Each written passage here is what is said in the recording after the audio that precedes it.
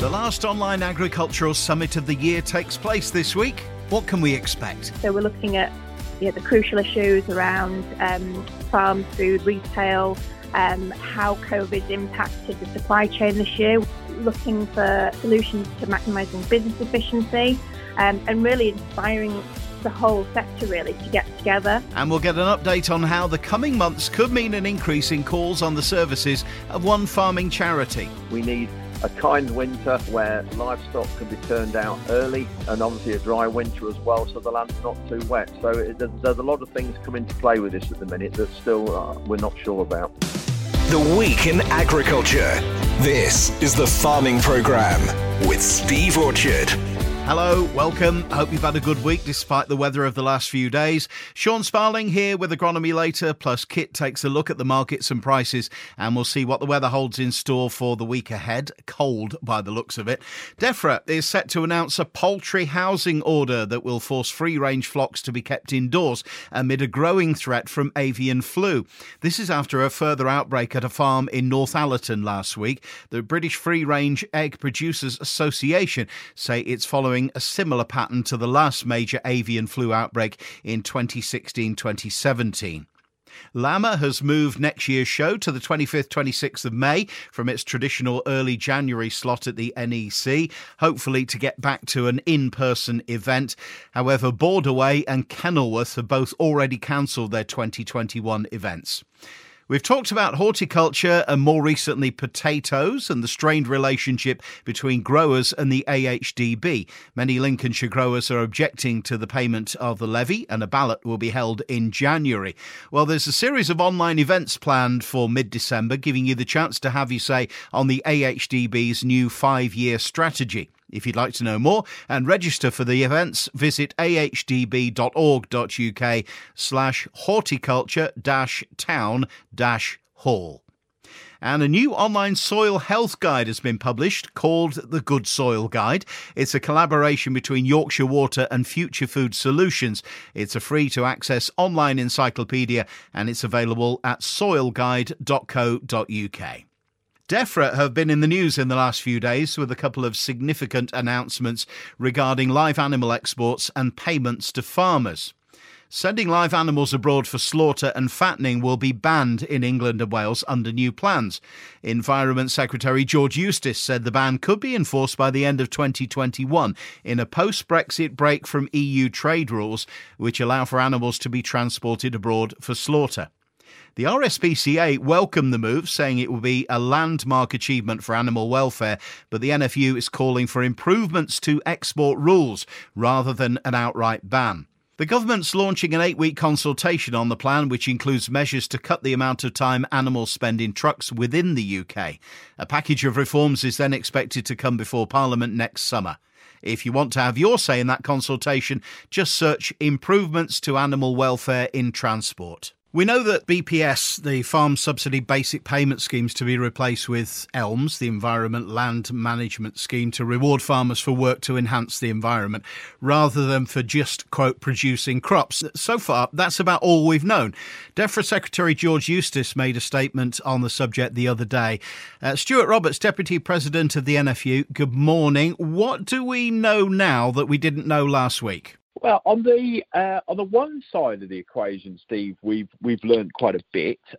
So in terms of cuts to BPS, we now have the level of those cuts, and they are very significant. You know, for some farmers, we estimate it could mean them losing somewhere between possibly 60 and 80% of their income by 2024. So on the one side of the equation, we've learned quite a bit this week. On the other side of the equation, it was more an announcement about future announcements. We still have very little detail about what schemes will replace the BPS money that's taken away, what will be the rules for those, what will be the payment terms. So still a lack of detail where detail is needed. The reduction in BPS, which starts next year, is a gradual thing. It's not suddenly potentially losing 80% of income all in one go. It is gradual, depending on the size of the farm. In the first year, farmers will see a cut of between 5 and 20% of their BPS payment. But actually, we have projected for upland farmers and for lowland livestock farmers, by the time we get to 2024, their incomes will be reduced by between 60 and 80%. So forget where the BPS is. Their total income will have reduced by that amount because of the cuts that were announced earlier this week. But we don't know what's going to replace it in detail. We know it's public money for public goods and it's environmental schemes, but we don't actually know the detail yet. We don't, and what we don't know is there's talk of a sustainable farming scheme, which is something we ourselves have talked about, because I think it's really important that we don't put farmers in this position where they have a binary choice, if you like, between farming for the environment or farming for food production. Most farmers are in a symbiotic relationship where we produce food, but we also care and enhance the environment. And it's vital that future schemes recognise that those two things need to go hand in hand. It's not one or the other. The Tenant Farmers Association has said that farmers in England will be left feeling very worried following the announcement of Defra's agricultural transition plan. TFA National Chairman Mark Coleman said there is broad acceptance that we need to change the way farmers are rewarded by reallocating money paid through the basic payment scheme into schemes targeting public benefits, productivity and resilience. However, the announcement made by Defra tells us with great clarity how much we'll be losing in terms of the BPS without giving anything like the detail needed to understand how this can be recouped through the new schemes. By 2024, the plan is that all current recipients of BPS will have seen their payments reduced by at least half.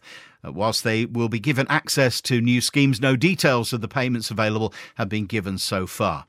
We've been over 4 years discussing these policy changes, said Mark Coleman, and with only days to go before the plan comes into effect in January, it's inexcusable that we find ourselves in the position of lacking much of the essential detail.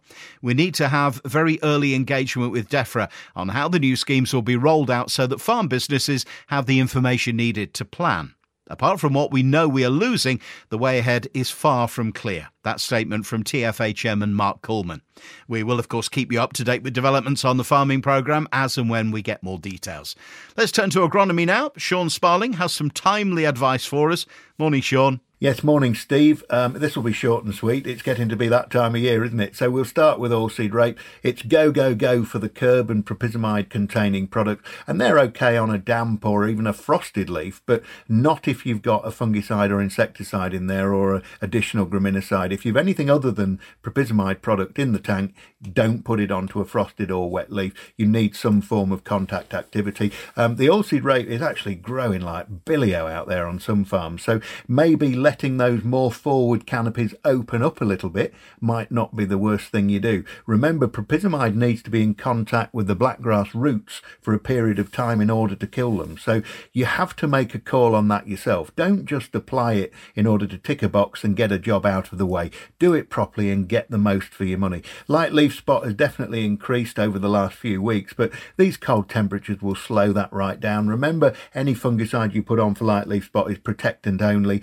and if the crop's just going into stasis or tick over mode, that light leaf spot isn't going to get any worse.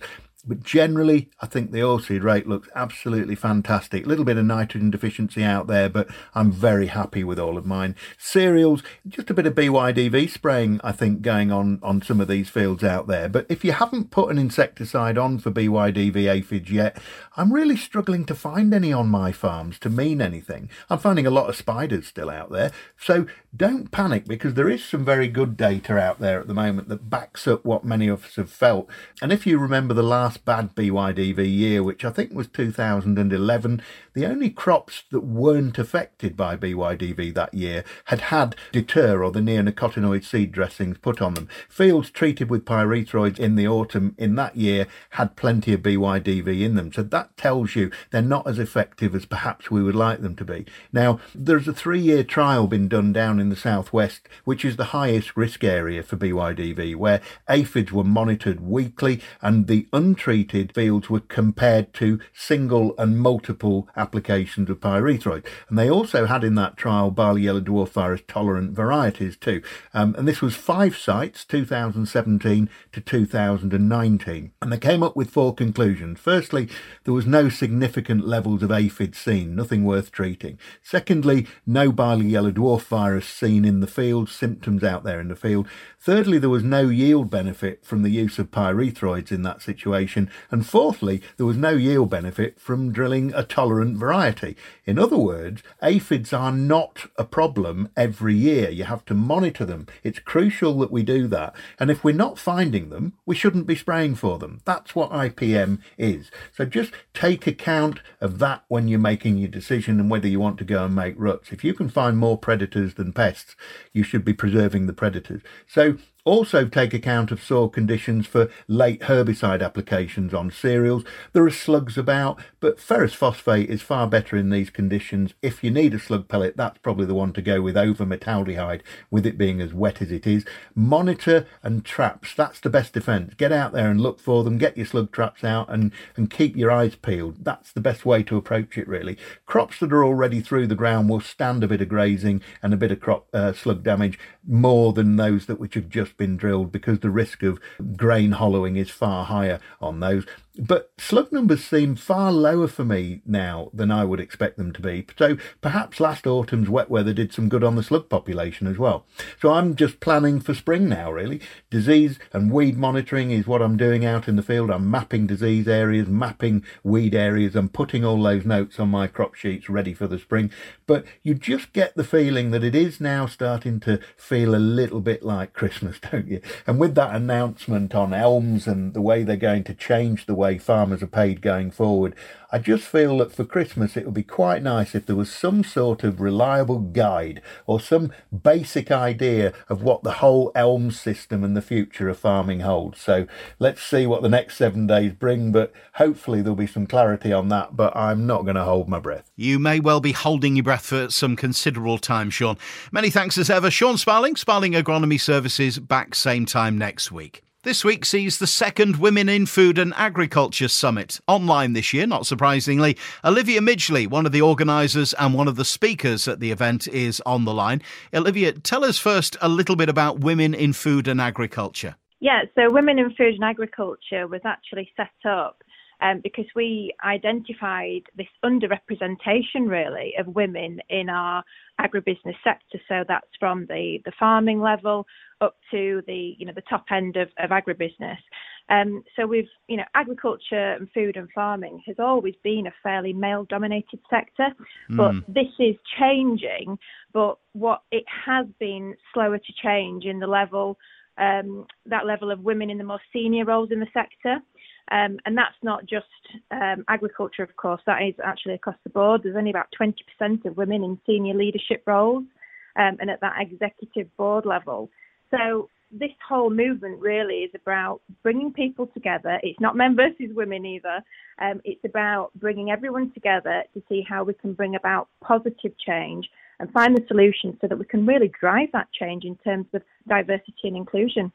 So moving away from the stereotypical farmer's wife image. Absolutely, yes, yeah. And there's such a breadth of careers as well in agriculture that I think people, hear food and farming and think, oh, well, it's a man driving a tractor. But, it's so much more than that. We've got cutting edge technology, opportunities for global travel. There's so many different opportunities, in engineering, science, technology. And I think that, this as well is about promoting that breadth of careers as well and just different pathways that this sector can take you. Last year it was the Netherlands. For obvious reasons, no physical summit this year. What can we expect from the digital summit? It's definitely not another webinar. I think people have kind of got webinar fatigue this year with COVID. This is really, we've worked really hard actually to make it feel like a summit. So there'll be, some of the world's leading thinkers there, practitioners, academics from top firms in agriculture and the food sector. But I think what's really key here is that it really stands up as an agribusiness conference. So we're looking at, the crucial issues around farms, food, retail, how COVID's impacted the supply chain this year, looking for solutions to maximising business efficiency, and really inspiring the whole sector really to get together and help shape this sustainable future really for the industry after the most unusual year. Yeah, you can say that again. So plenty of speakers, plenty of educational opportunities. Any social or networking element to it? One of the key barriers actually that women told us that was kind of holding them back in the sector is that opportunity to network, and also the fact that there was very few female mentors. So, for example, if you can't see a woman like you in a senior role, then you might think, well, how am I going to get there? So I think this event really, again, is about bringing women and men as well from across the piece so that we can help develop people in this sector so that when we get good talent, we retain it and that people can progress their careers as well. Excellent. Sounds like a busy couple of days. It's on Tuesday and Wednesday this week, the 8th and 9th. When and where? Where can we get information? What's the cost? How do we get tickets and so on? I'd encourage your listeners, Steve, to head to wfasummit.com, where everything is there. There's the whole programme, there's a packed agenda. It's over 2 days, and I think there's some discounted tickets available as well. So it's worth just heading to the website and having a look around, and hopefully we'll see you all there. That website one more time? It's wfasummit.com. Olivia Midgley, many thanks for joining us on the farming programme this morning. Thanks, Steve. Forage Aid is all about coordinating the goodwill of the agricultural community to help farms when extreme weather hits or an act of God causes severe hardship to a farmer and his or her animals. They work with Farming Help, the RABI, the FCN, the RSABI, often to provide emergency forage or bedding that's donated by other farmers across the UK. Forage Aid was set up by Lincolnshire farmer Andrew Ward 7 years ago. He's with us this morning. Andrew, fair to say that this has been a year when help generally has been needed more than normal, and not just as a result of the weather. Are you finding your services being called upon a lot at the moment? Yeah, we've had 2 or 3 people come to us for help in the last 2 or 3 weeks, but afraid to say that they were financial. We had one real sad case where we had a young chap, 22-year-old, applied to us for help. His father committed suicide and left him with the farm, and the young chap hadn't had much to do with running of the farm. His father had done it all and left him with a lot of problems that the young guy tried to sort out, and he got no money to buy anything with. So we've been looking at that, and we've got other charities helping us with that one, but that's the sort of typical situation that we will get involved in. But the shortage of straw this harvest is going to be a real issue going forward into or after the winter when it really hits. What can we do about that? I mean, everybody's short of straw, aren't they? So if you're looking for donations, that's going to be difficult, isn't it? This is the problem that we do get, Steve, with this, that when we have a flood or a weather event, they're normally quite localised, and so we do get donations from other areas of the country who obviously aren't affected by the weather event, and so we get donations which are fine. But the problem with the drought and with the weather we've had is that it's nationwide, and when we request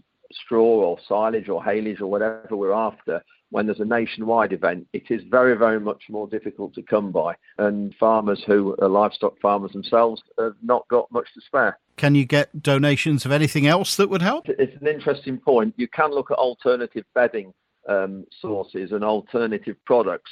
And so there are various compost paper, I suppose, is one that people can use. And we are looking at that at the moment with other companies.